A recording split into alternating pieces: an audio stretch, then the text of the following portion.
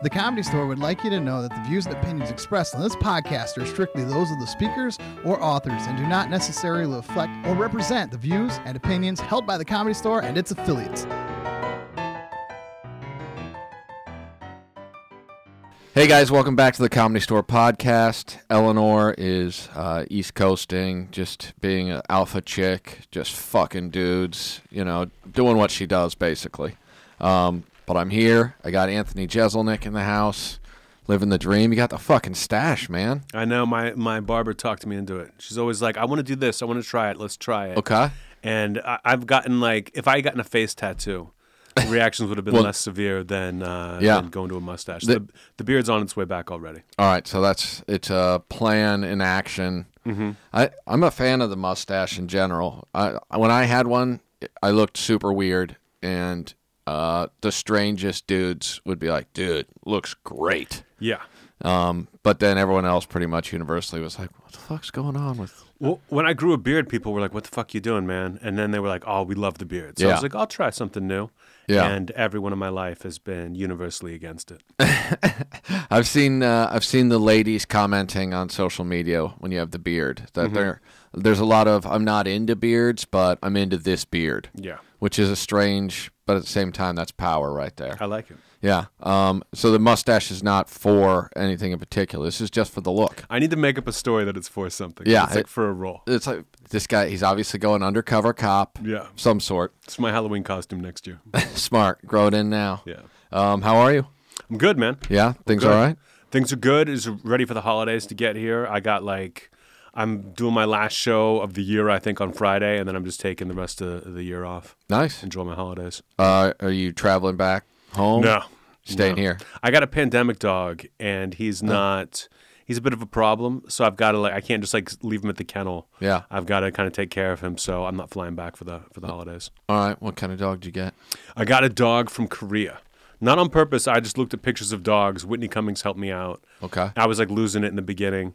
I thought a dog will get me out of the house, get me to do things, keep me from drinking too much. And I saw this picture. I was like, I love that. That dog's beautiful. And they're like, he's in Korea. It'll be like a month or so before he gets here. And I started reading up on the dog, and it's a dog that picks one person as its person, and that's there for life. And I was like, oh, I'm in. Right. And then it got here the day the Black Lives Matter protest started. Oh, okay. So they were normally you would meet the dog, see if it's a fit, take it home for a couple weeks, decide. They were like, no, you got to get this dog now. The city's on lockdown. There's chanting outside my condo for weeks. Which is good for a new dog. Yeah, that I just bonded, and now it's my dog forever. And someone told me it lives up. I got it at 6 months. It just turned 2. Okay. And they say they can live up to 17 years old. What kind of dog is it? It's a Jindo Akita mix. Oh, okay. Yeah. Yeah, those can be intense. Yes. The Akitas especially. He looks scary. He's never bitten anyone, but he'll definitely growl and lunge, and it's so scary that people don't like it. I knew a dude who had a couple of Akitas, and the dogs were really cool, but he would constantly tell you about all the amazing things about Akitas that no one really gives a fuck about. We'd be like, cool. And he's like, it's a Japanese fighting dog. You'd be like, okay. I thought when I got the dog, I was like, when I get back into stand-up, I'm going to have an hour about this dog. People are going to love it. And I cannot give anyone to give a flying fuck about my dog. I'm so glad you asked me about it because no one cares. No one is in? No. That's some bullshit. Oh, a dog? Great. How long into the pandemic did you get the dog? I got it in June, so a few months in. Yeah, 3 months in. Something. In the pandemic. I lost my shit right away. Really? Right away, because I was right about to film the second season of my TV show, and then it just got canceled. It wasn't even postponed. They were postponed, and then 2 weeks later, they're like, we're canceling everything at Comedy Central. Right. You're done. We're still going to pay you, which was great, but I just had nothing to do, and so I was just drinking a bottle of vodka every day. And friends expressed concern pretty quickly, and I was like, "You got it. You don't have to. I don't need the intervention. Yeah. Just someone saying hey." Yeah, there's really nothing worse than the thought of having a bunch of people that you kind of being like, "Dude, you need help." You're just like, "I don't even respect you." Excuse me. My dream is to get through my life without an intervention. Yeah. Whenever I see people getting concerned, I pull back hard. I'm like, I'm at the gym right now. Relax. Oh man, I gained some weight at the beginning of the pandemic, and then actually before the pandemic started, I had started gaining weight. And a comic named John Little, I don't know if you know who that is. He basically he was here one night and he had a couple scotches in him, and he spent a solid 20 minutes telling me about how I was fat as fuck. And I was like, all right, that's good enough for me. I mean, I know he's just fucking with me, but at the same time. Yeah. And then, so then I decided I'm going to start exercising. This is like maybe 2 months into the pandemic. And then I stress fractured both my legs from just being fat, I guess. Jesus, that'll do it. Yeah. And so then I'm like, oh, this sucks. And then I lost the weight by just not eating like a fucking slob. But I lost weight during the pandemic because I had been working out, like getting ready for the TV show, like drinking protein shakes like 5 days a week, sober, clean living. Yeah. And so I was feeling pretty good, and then I just stopped everything. I was walking after that. That was my only exercise. Yeah. And so I lost all that muscle. The muscle went. Mm-hmm. Classic move. Yeah. When did you start at the Comedy Store? Someone posted a open mic lineup from like early, I think it was like 2003 or 4, and there was 3 names on it that I think still exist in comedy, and you were one of them. Really? It was like me, you, and maybe Jeff Danis or Ryan O'Neal or someone. Who were the other 2 names? Exactly. It was. God damn it! All right, I'm out of here. Yeah, no, it was bizarre. A lot of them, like I remember, just because they were so fucking crazy. Yeah, it was like Mickey's and like to where it would be.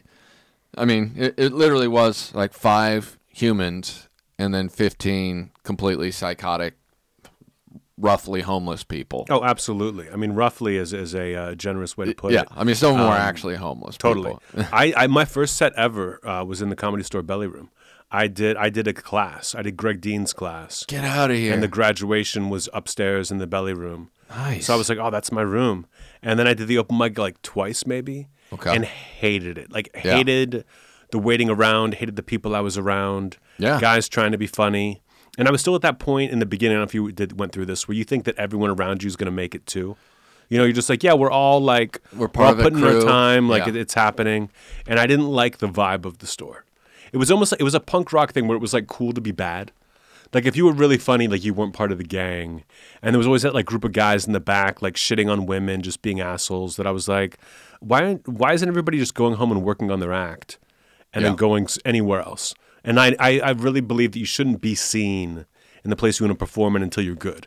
You know, like when I was in New York, like kids would come into the Comedy Cellar and hang out. And I'm like, you don't want to be known as the guy who hangs out. Yeah, you want to be known as like the really funny guy. Yeah. So I did the open mic a couple times and then came here maybe like once every couple of years for like a benefit or something. Right. I remember one night, who was the guy who died in a car accident? It was a comic.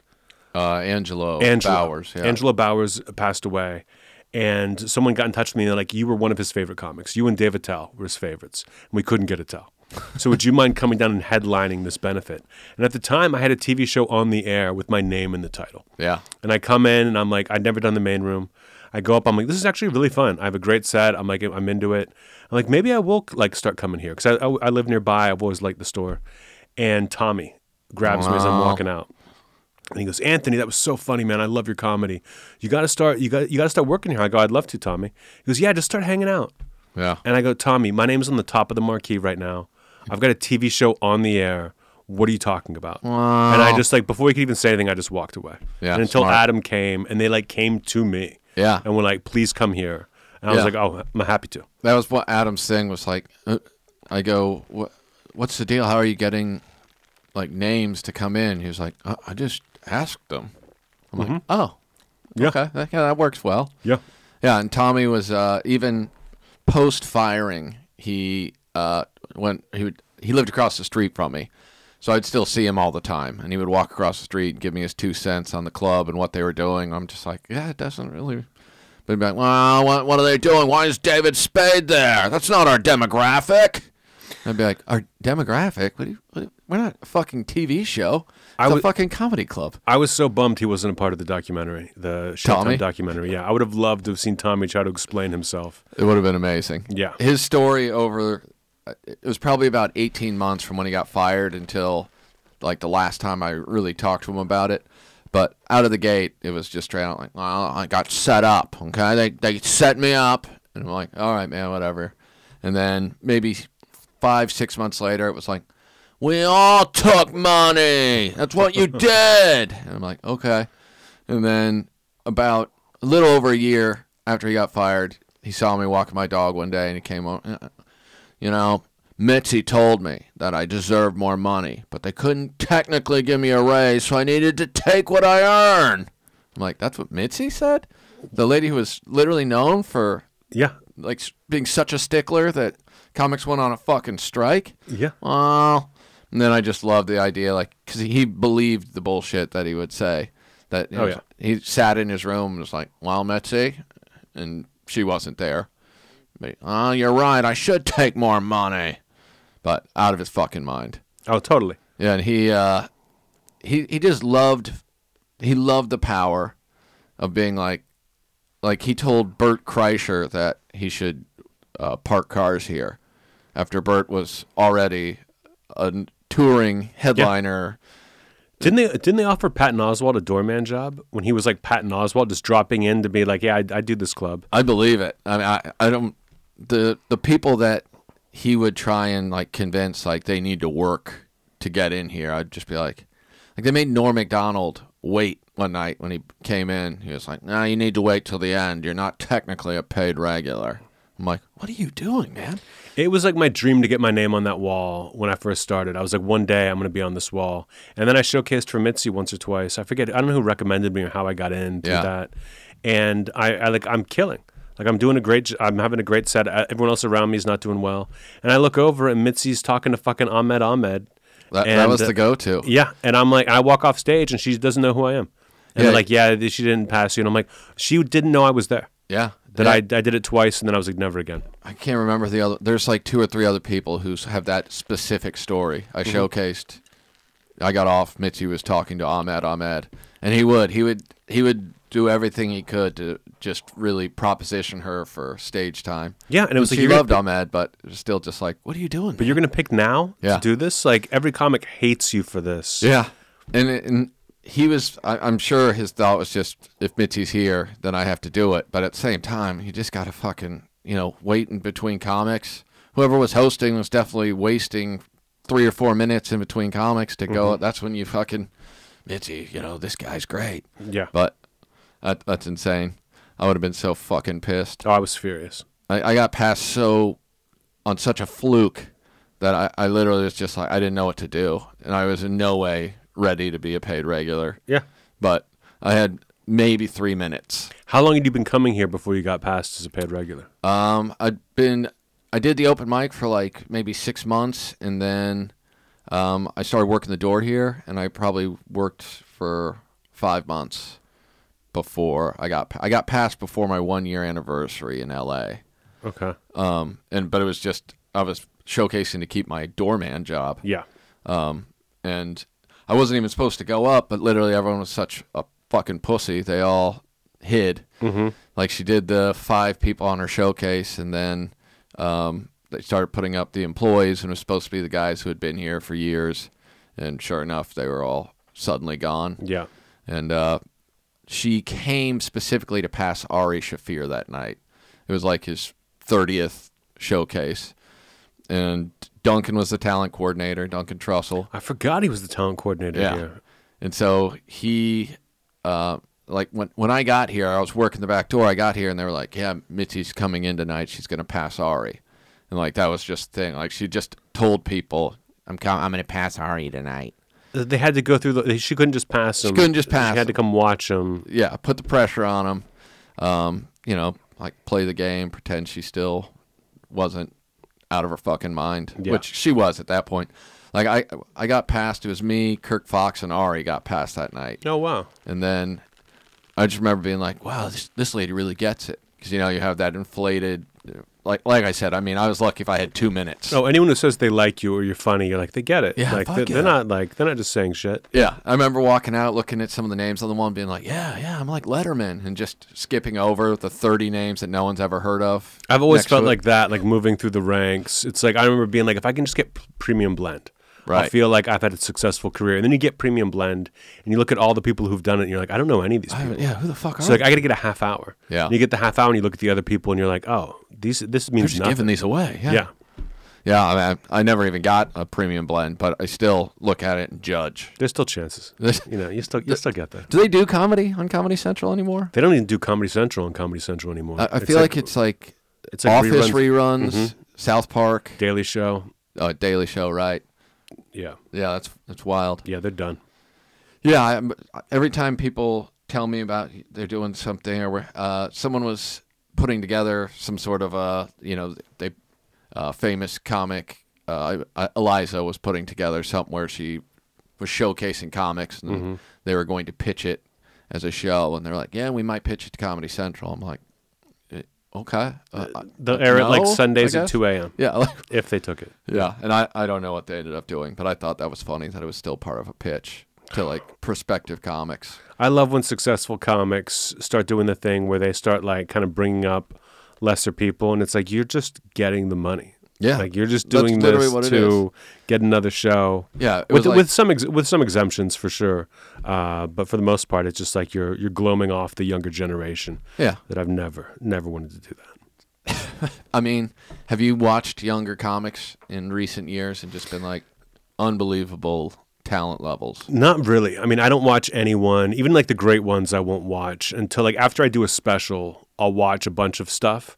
I'll go back and watch some Burr, some Chappelle, some Tom Segura. I'll watch Nate Bargatze because I know we have nothing in common. Sure. But I'm always just worried someone's going to have a joke that I have, and it's going to fuck up what's in my head. Right. So I try to just keep it all kind of insular until I'm done with the hour, and then I can look at stuff again. Whenever people go, what comics do you watch? And my answer is always the same. I'm like, I haven't watched anybody except for like 5 to 10 minutes of whoever goes up before me. That's what I say. Like for years, the only comics I watched, people would bash, Sebastian out of jealousy, Sebastian, D'Elia, Rogan, and I was like, those are the only 3 comics I watch. Yeah, I've seen the last 5 minutes of their set. That's it. Hundreds of times. Yeah, but I don't watch anyone else. I can't sit there. I get fidgety. I can't go to a show. And just sit there and watch because I'm like, I want to get up there. I want to do this. Here's how I would handle that heckler. Like it just drives me nuts. So I stay out of it. Yeah. The other thing I find interesting is people will go, oh, did you see when so-and-so said this? And I'll be like, no. And then they'll be like, oh, it was great. And then they proceed to tell me a very long-winded version of whatever it was. Did you see what Anthony said beginning of his set? No. Yeah. Oh, it was awesome. So the person in the crowd, I'm just like, oh, God. Now I'm going to have to hear the fucking telephone version of what went down. I don't understand it. Like, all the door guys come up to me and be like, I watch your set every night when you're in the main room. I'm like, why? Like, why do you do that? Like, it's flattering, but I don't understand that impulse. Like, I used to, when I was in New York, Dave Attell was like the king of the Comedy Cellar. Yeah. And I thought it was like you had to go and watch Dave Attell's set every night. And I loved it. I started to love Dave more and more. But then one night I imitated him on stage. Like not like do it like an impression, but I just like did one of his mannerisms. Yeah. Because it was fun to do. And I was like, oh, I got to stop watching him. And I felt bad. I felt like maybe this means I'm not a comic. And I told the booker of the Comedy Cellar, Esty, I was like, I got to stop watching Attell because I'm copying him. And she goes, good. Like, I thought she was going to be like, oh, you're not a real comic. Then she goes, good. More people should stop watching Dave Attell. Like, it's not good to get too much influence. Yeah. I had a big problem when I started, before I started doing crowd work and ensuring that my career went nowhere. I tried to write jokes, and I'd write these jokes, and I'd be like, that's so fucking funny. And then I would do it, and I'd be like, didn't get a response at all. And then it occurred to me after a little while that I was watching Sebastian all the time. And that these jokes might have been funny if I was Sebastian and I had his cadence and persona. And put his whole body into everything. Yeah. And it's all completely just based on that persona. But it was just like, that's who I was watching. I was so young. I'm just like, okay, so this is how you do it. And then I had to basically just be like, all right, I got to stop watching this shit. Oh, I watched, like, one of the jokes I did in the Donald Trump roast, which was like my big break, was one of the jokes I did in the Belly Room, my first set ever. And I was like, oh my God, like maybe some of that stuff is gold. I got to go back and watch that. I didn't watch the set in forever. And after I did it, I had a tape and I sent it to all of my friends. I was like, look what I'm doing. Because I thought I killed. Yeah. And I watched it again and I was like, had a panic attack watching it. Where I was like, holy shit, I look completely different. I've got a heavy Dennis Leary influence. Okay. Because I loved like that No Cure for Cancer. Sure. And I kept saying okay after everything. Like I was pointing at people. It was so uncomfortable to watch that I was like, God damn. That sounds amazing, actually. Yeah. Oh, it's brutal. I was like, burn these tapes. No one can ever see this again. Yeah, because you're not at all the ranting comedian like Dennis Leary style. No, I calmed way the fuck down. Yeah. Yeah, I have if I watch the end of your set, I have to tell myself to not talk at a slower pace. Mm-hmm. I'll do it, and then I'm just like, fuck, I'm just stealing your vibe. I mean, still doing crowd work. I always love when you follow me here. I mean, you follow me, I'd say 80% of the time. It used to be 100% of the time. Yeah. And now it's like 80, 75. They're figuring it out. But I always knew that like they were in good hands after me. Like you kind of like, you had a great way of like smoothing it back over and just kind of like resetting the room. That whenever anyone else has to do it, I'm like, good fucking luck. Yeah. Like, good luck with this. They're doing showcases currently for new paid regulars. They did it last night, tonight, and tomorrow, I think. And last night they made the showcasers follow me, which I think is a ballsy move. I mean, that's basically just throwing them in the fucking the deep end and being like, have fun. Yeah. But it's it's a weird thing. I feel bad. Like people, they'll go, yeah, it's tough following you because you talk to the crowd. I'm like, lots of people talk to the crowd. Yeah. It's not hard to follow them. It's just hard because I connect with the crowd some. I don't think no one's hard to follow for me. I mean, maybe this is like, I don't believe that like someone's hard to follow. I agree. Even like if someone super famous drops in, like you can get their attention. You just have to know the right way to do it. Yeah. That I stand so still and I'm so slow and deliberate that even if like Sebastian, it's like nobody wants to follow Sebastian, but it's very easy for me because I'm just completely different. The tone changes immediately. Yes. Yeah, I went up 5 or 6 years ago after Louis C.K. bumped me. This is pre-canceled Louis. Mm-hmm. And so I'm in the back, and he walks back. And I'm like, oh, fuck, all right. So he went up and he did like 20. And towards the end of his set, I'm just like, all right, this is going to be all right. And then fucking Chris Rock showed up. And I'm like, oh, fuck. So Rock goes up, and then I'm just sitting in the back, and he does like 30 minutes. I'm just like, fuck. And he gets done. The crowd's fucking loving him. They give him a standing ovation. And he's like, who am I bringing up? And they said, Rick Ingraham. And he goes, who? And I'm just like, fuck. And then he comes, literally just walks behind the curtain. He was like, what's your name? I go, Rick Ingraham. Ingram? I go, yeah, okay. He goes, oh, man, this next guy's so funny. I'm just like, this motherfucker. No one believes you. No one. Yeah, obviously you don't know who the fuck I am. His brother, Tony Rock, gave me the best intro I ever got, which was, who is it? And they said, Rick Ingraham. And he goes, oh, I love this guy, man. Give it up for Rick Raygun. I'm like, Raygun? But anyway, I went up after Chris Rock, and it was great. I obviously addressed the fact that they just saw two of the most famous, popular comedians in the world, and then I'm just some fucking asshole. But it was fine. It was great. Then I got off. People were like, oh, I can't believe you followed him. I'm like, yeah. Yeah. Just be a fucking professional. Mm-hmm. That's really what it boils down to. Just don't be nervous. Don't apologize. Yeah. You know, I always like your line when you walk out and you're like, thanks for all that energy, guys. Like, because people I'm at the end of the famous group. Yeah. You know what I mean? It's like, there's some openers and then it's like, here are the people that like, like the headliners. You throw 3 headliners. Yeah. And I'm always at the end of that. Never in the middle, always at the very end. Yeah. You don't want to upset the other headliners. Yeah. And they know you don't care. So they just go for it. Yeah. I'm basically always the bridge to normalcy. Yeah, you know people are going to be walking, getting up, and leaving as you walk out there every time. Yeah. And you handle it perfectly. Yeah, it's, what are you going to do? It's an interesting thing, being good at comedy but not known in any way, because then they're just like, oh, this is great. And I talk about it some on stage where I'll be like, I say something really offensive, and you like see people upset. Tell them, like, you can't cancel me because none of you know what my fucking name is. And they kind of laugh, but then they literally look like, oh, fuck. Like, what are you going to do? Oh, I had like a year of headlining before the Trump roast when people kind of figured out who I was, where I was just getting comedy people. Like, just people who wanted to see a comedy show, got a flyer or something, B clubs.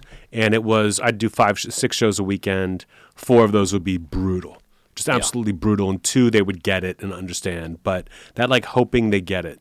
Hoping they understand what you're doing is anxiety-inducing. Yeah, I got someone I went to high school with sent me a Facebook message saying they saw me on something, and I looked at it, and the message they had sent me prior to that was like 9 years ago, and it was asking if I knew who you were because they saw you at some benefit or something. And I was like, my response was like, yeah, I see him in L.A. And then their response was like, he talked about some dark things, man. And I'm like, oh yeah. And like, should I be worried about him? I'm like, well, you don't know who he is, so yeah. Like I wouldn't be worried about someone I don't know, I guess. I've had comedians flat out ask me if I'm a psychopath. Yeah. Because of what I do on stage. And I'm like, no, man. Like, I'm pretty chill. Like, you can write jokes. I just like this, and I'm good at it, and I have a dark sense of humor. Like, no one's trying to lock up Stephen King. Right. You know, like, it's ridiculous that you would think it's a stand-up. Because so many stand-ups pull from their own life. Yeah. That to think that I'm pulling from my own life is insane. Yeah. Or I get people saying, I love you because you say what everyone's thinking, but they're too afraid to say. I'm like, I shouldn't be. Like, you shouldn't be thinking these things. That's fucked up. I mean, that's a nice way of seeing who's a psychopath in the crowd. Mm-hmm. I really connected with that bit you did. So true. We're like, no, man. No, it's not. The reason why it's funny is because it's not so true. Yeah. That's fucking crazy. Yeah, so when you came back, how long had it been since you did comedy post-COVID? You didn't do shows the whole break? I didn't do shows. I mean, as soon as I did the last show at Largo, right before, like the night that Tom Hanks got it and the NBA shut down. Like I was doing a Largo that night. Right. And then everything ended. And so I didn't get up again until I got vaccinated. They were doing outdoor shows. I would get emails, and I was like, the idea of someone getting COVID trying to come and see me, scared me. And I'd been so safe and so kind of insular that I was like, I'm not going to risk this. But once I got vaccinated, I started doing the outdoor shows, waiting for this club to come back. Right. Because that was one of the biggest losses for me, was not being able to come here. And I didn't talk to a lot of people. I'm not like I'm not walking around like saying hi to everybody, but I would go sit at that back bar in the kitchen and talk to whoever came back and work on my set list, hang out in the green room, and just even walking down the hallway. That was my social life, just saying hi to a few people. Yeah. And losing that was a major blow that I didn't see coming. So I couldn't wait until this came back. And when it did, I was excited to be here. And it wasn't the same in terms of social interaction. It was very different. The employees are different, things are different. Yeah. And like the lack of the lack of Joe Rogan and all the people that he pulled out made me feel like, well, I want to keep this club going. Like, I don't want to let Joe win. Like, I love Joe. I like Joe. But I was like, fuck you for trying to like end the Comedy Store and take it to Austin. Right. I'm going to try to anchor this. And, there's guys like me, Marin, people drop in, but the guys who are like on the sheet regularly. Yeah, I was like, I'm going to be one of those. I'm going to come in and try to keep people, not that like people come to see me, but it's a name. Yeah. And D'Elia dropped out too. That was another one that people would come to see that obviously isn't performing here anymore, but. Yeah, I don't know how long that lasts. I mean, he's at the Laugh Factory, he's at the Improv. I wonder if they end up bringing him back. It'll be interesting to see. I don't know if they will or not. Yeah. It's I haven't watched him go up, so from what I understand, he does a lot of like dad humor now. I know from his social media, it's a very hard push to Chris D'Elia, father. Oh yeah, I mean, they try to cancel you. You either find Jesus or you have a kid, and he had the kid. He got the kid. Yeah. Yeah, that's awesome. Whoa, that got weird. Time to get dark. Yeah, that's really what it is. When the Comedy Store came back, the thing that I really enjoyed about it was like it is really dark in terms of the comedians who are still here. Mm-hmm. Like if it's Marin, you, me, that's like an hour of not very light humor. No. And they're all different. Like you and Marin are nothing alike. You and I are nothing alike. But it is one of those things where you're like, oh. And the fact that everyone is doing well, it's like, oh, you know what? The crowd just realized how shitty everything is in the world. Yeah. That's all that's different. Is before there was a bunch of people in the crowd who was like, no, things are good. Life is great. And now everyone's just like, oh, people are fucking stupid. This sucks. Oh, yeah. So that's a great thing, I think, for comedy. Absolutely. But I can't imagine like the impressionists and people of that nature are going up there doing their shtick, and the crowd's just like, oh. Oh, I hate the word shtick. Yeah. When it applies to someone, I'm like, oh, it's not so good. People, my least favorite term is your sketches. Your little shows? Yeah, when you do your little your shows? skits. Yeah. Oh, you know what? You could use that in your skits. I love when they throw a little in there. When you do your little bits, what are you doing? Bringing you down. Tell your little jokes. They don't mean to. They never mean to. Yeah. Shtick, I feel like, can be a loaded word for sure. Yeah. But people just don't know how to do it. Yeah. Yeah, I hate it. Your family, do they think your comedy is funny? Are they? Yes, my parents aren't like big comedy people, but they love me, and so they enjoy it. But it's like other people had to tell them I was good at this. Right. You know, otherwise, like I remember they came to see me do Premium Blend. They'd never seen me live before, and I do Premium Blend, and I have a great set. My family thought I was nervous. You know, and I think I was, you know, but they were like, we didn't know you were good until the people we thought were great. Like Joe Coy came up to me and was like, who are you? That was amazing. And like Aziz Ansari was like, that was incredible, man. And they were like, oh, we thought those guys were great and they wanted to meet you. Yeah. So we kind of realized. You got clout. Yeah. Yeah, that's weird. I had to get like the press to tell them that I was good. So now they're big fans. I was dumb enough. I let my parents come watch me do the open mic here once. And they were in town, and I remember just being like, well, I got to go do a set. And they were like, can we come? And I'm like, I guess. And there was like 9 people, including them, in the crowd. And, you know, obviously no one does well in that scenario. So I got off stage, and they were my parents were like, wow, you know, that's something. It's so cool to be at such a venue. And I'm like, yeah. I hate those, like the backhanded, like, what are you going to say? Like, it was like. The building was cool. You had such presence. It's like I wasn't funny. Yeah. I did a show once. I was at Comics in Foxwoods Casino. It was like a comedy club in Foxwoods Casino in Connecticut. And there was an ice storm. It's the biggest casino in North America, I think, or America. And there's an ice storm one night where there's like the first show, there's a few people. The second show, they're like, we might cancel it unless we get 8 people in here. 8 people, and we're going to do a show. And they're like, you know what, we're pulling people from the hallway. We're like going out and just making people come in for free. And I'm like, why? Just let us like close and not do a show. Yeah. And they go, we got 8 people. We're going to do a show. And I'm like, you motherfucker. I go, here's what you're going to do. You're going to bring me back shots. I want every different kind of whiskey you have.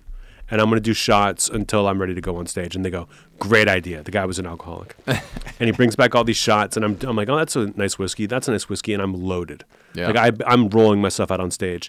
And I get out there. And 2 of the people in the audience were my cousins, who I did not know were coming, but like fought through an ice storm to see me just like slur out my act. And it was the most humiliating moment ever. Like I came out afterwards to say hi to them. And they were already gone. They just left.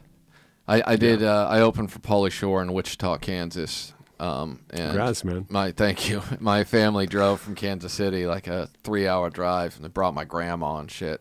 I just remember being so embarrassed, like not even that they were gonna see me. And I was dirty, but I had bits and stuff then that worked fine on the road or whatever, and I did okay. But then I just remember like staring at them, just like, no, they're gonna sit through Pauly Shore for. My grandma is going to sit through Pauly Shore for 45 minutes. Oh, yeah. Just not understand what's going on. My parents had to sit through Doug Benson the first time I came through Pittsburgh, opening for him.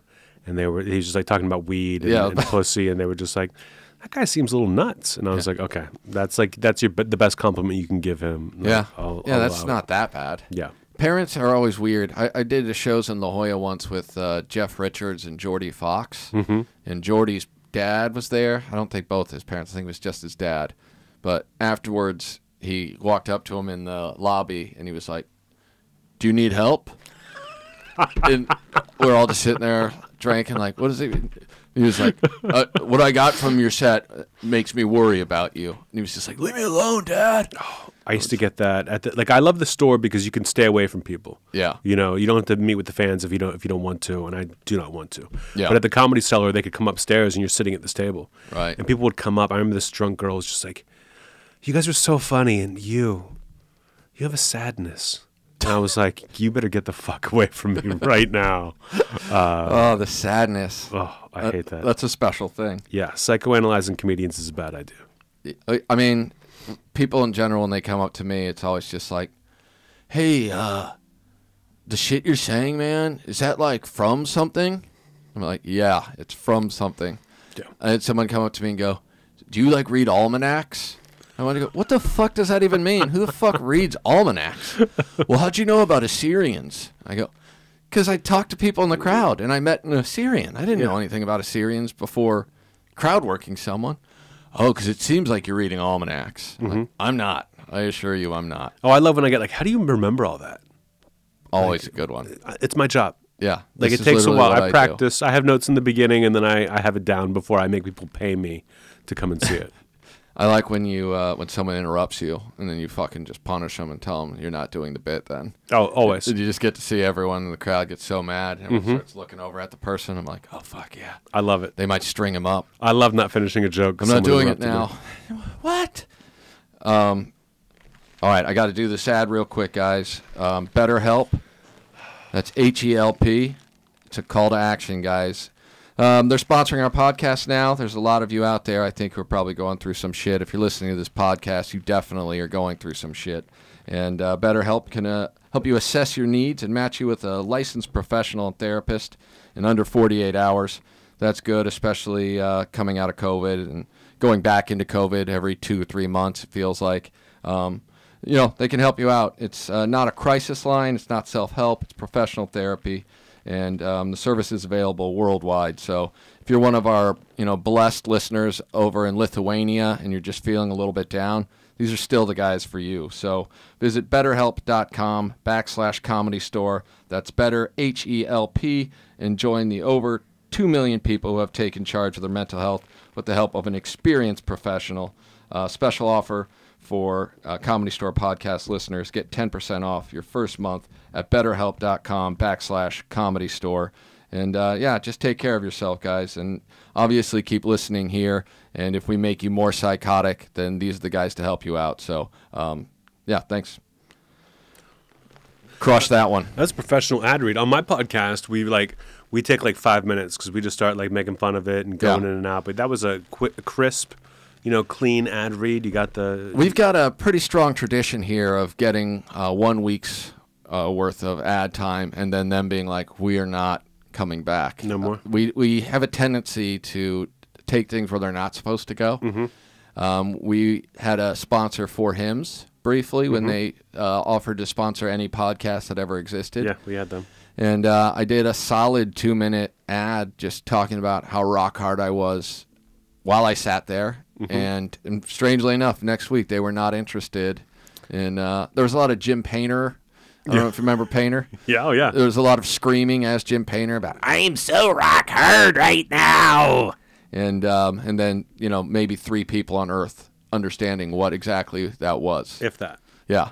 You remember Painter? Oh, yeah. Painter was a big deal to me because Painter was really nice to me. Yeah. The first guy to give me compliments. I didn't feel like a part of the scene when I came around because I was I just looked different. Yeah. I dressed different. I wasn't one of the guys ever for a long, long time. You've always been Painter put together, which seemed strange. It's funny to me because I had no money. Yeah. But my parents had given me, before I moved out here, a Brooks Brothers credit card. They're when you finally give this up and get it, because I didn't come here to get into comedy. I was out here for a year before I was like, let's try this. Okay. But I would go to Brooks Brothers because I couldn't afford to do laundry. I didn't have the coins, but I could go to Brooks Brothers and buy a nice shirt. Sure. So I was just dressed in Brooks Brothers clothes, and people just thought that I was some rich stuck-up kid, and I was like, no, I'm just nervous, and no one's being nice to me. Right. I think I just I seemed like the kind of person all the comics would be making fun of. I didn't look like a normal comic. I didn't really have a lot of friends in comedy for a long time. When I saw the lineup that someone, I can't remember who sent it to me, but I was shocked because I didn't remember you doing the open mic. I remember seeing you in the belly room once, and I think Dave Taylor might have been like, you got to watch this guy, he's funny, which was maybe the only time I've ever heard Dave Taylor recommend watching somebody. It's very nice, Dave. But it was, I just, Painter was such a strange part of such a strange era of the Comedy Store. Seemed like it was going to be closed every week. Oh yeah, but I started when Painter was the guy. Yeah, comics would go to he ran an open mic at a Moggy's, which is no longer there, down on Sunset, and I was working next door on the lot.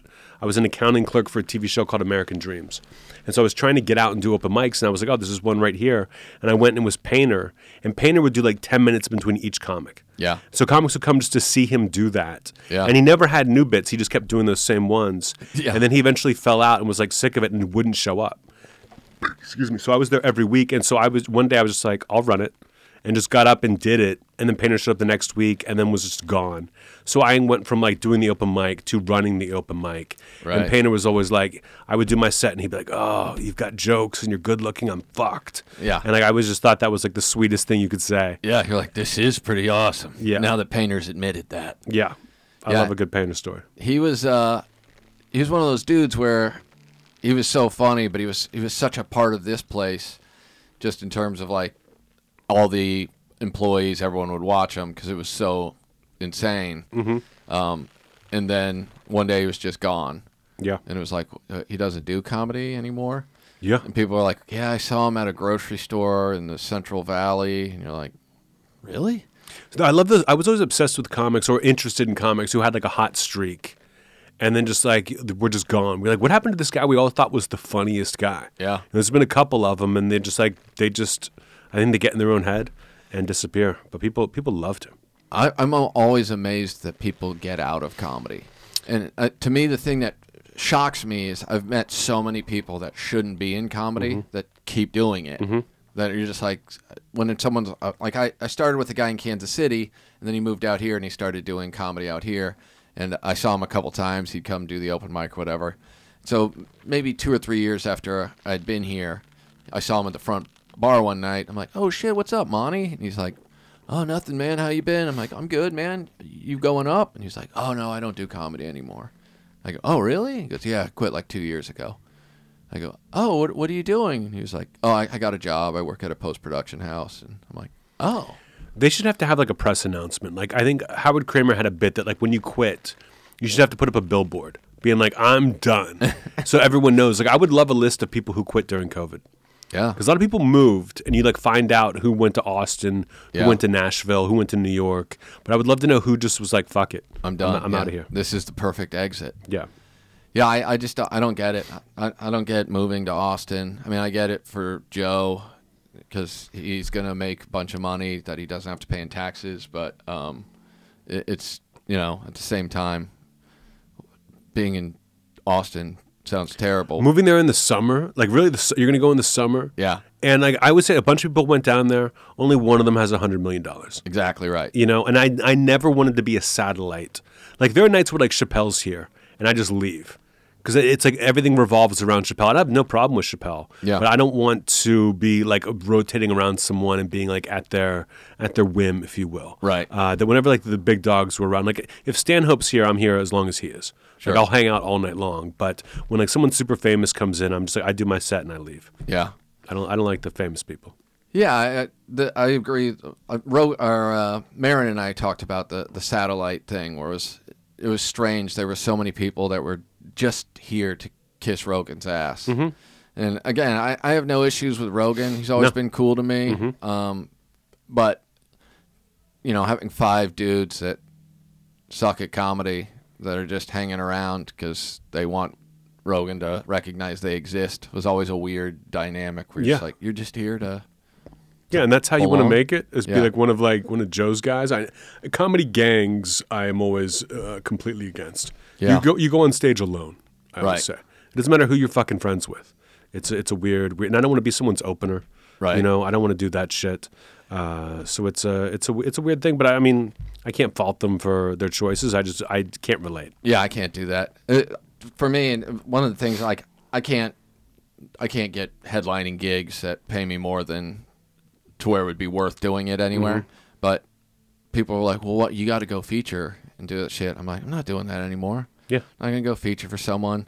No. The last 4 or 5 times that I went and featured for someone, 2 of them, they didn't even let me finish the weekend because there was so much complaining from headliners. Because you do crowd work and they don't like people doing crowd work? Because I do crowd work and I do well, and No, do you think it's because like you open up the crowd to start talking to the headliner then because they're used to talking, or because they can't do crowd work now because you've kind of like done the room? I think a lot of it is it's hard for them to get the crowd back to where they want it to be, where it's just listening. Mm-hmm. And I think some of it is when you do crowd work, it's very in the moment, kind of it becomes inside jokes, and then for some people, if they I don't know if they get nervous or whatever it is, because like some of the people I've seen do great, but they go up there and they just start fucking.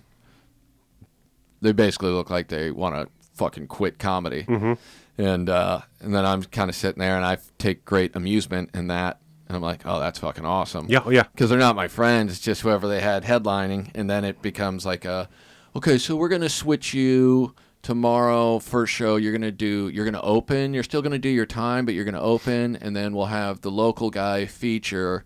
I'm like, all right, whatever. Yeah, as long as I'm getting paid the same. I'm getting paid the same, still yeah. doing my time, fine. And then I've had it also where they told me that, and then they called me Saturday, and they were just like, hey, we're going to pay you, but we're going to do local comics. I think it's the highest honor you can get. Oh, kind of. Yeah. But then, to me, it's like, I don't want to be in these fucking cities, like half of them. So then I'm like, what am I supposed to do? I'm not going to go to the comedy club and hang out if I'm not performing. So I hang out in my hotel room until I have to go to the airport. See, that's my dream. Just being like, if the club called me and was like, they burned down, there's a fire, there's a bomb threat, we gotta wrap this up. I'd be like, okay, like I'm gonna hang out. I'm gonna rent a movie. Yeah, and I'll see you at the airport. Yeah, God. That's the dream, I guess. I got to get there to where I can make that money. Is there anything you want to promote? Yeah, I've got a podcast. It's called JRVP, the Jesselnick and Rosenthal Vanity Project. Just me and my best friend, just being goofy, talking about crazy stories from the week and talking about our lives. He's my best friend of like over 20 years. Imagine the kind of person who would make me godfather to both of their kids. Wow. Like what that real friendship would look like. Yeah. So people enjoy that. We're on episode. We just did 135 this week. Oh, okay. So it's been fun. Yeah. Nice. All right. And social media. I'm sure anyone who's listening probably follows you already. I'm barely on Twitter. People are like, why don't you don't tweet anymore? It's like, yeah, I've got a podcast. Right. Like if you want to hear my opinion on Alec Baldwin, like listen to the podcast. I'm not going to tweet a joke anymore because it's useless. Right. And I don't do Instagram. I have an Instagram for my dog. I'll plug Red Rum, the Korean meat factory dog, on Instagram. Check it out. For real? Mm-hmm. Beautiful.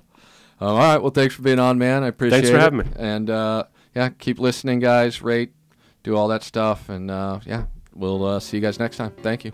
Guys, Comedy Store Podcast is back. Don't forget to like and subscribe. Please leave us your negative and positive comments, mostly negative. You can follow me at Rick Ingram. I only accept positivity in my life. The new Rick is here, and EJ Kerrigan still with the negativity, but like and subscribe.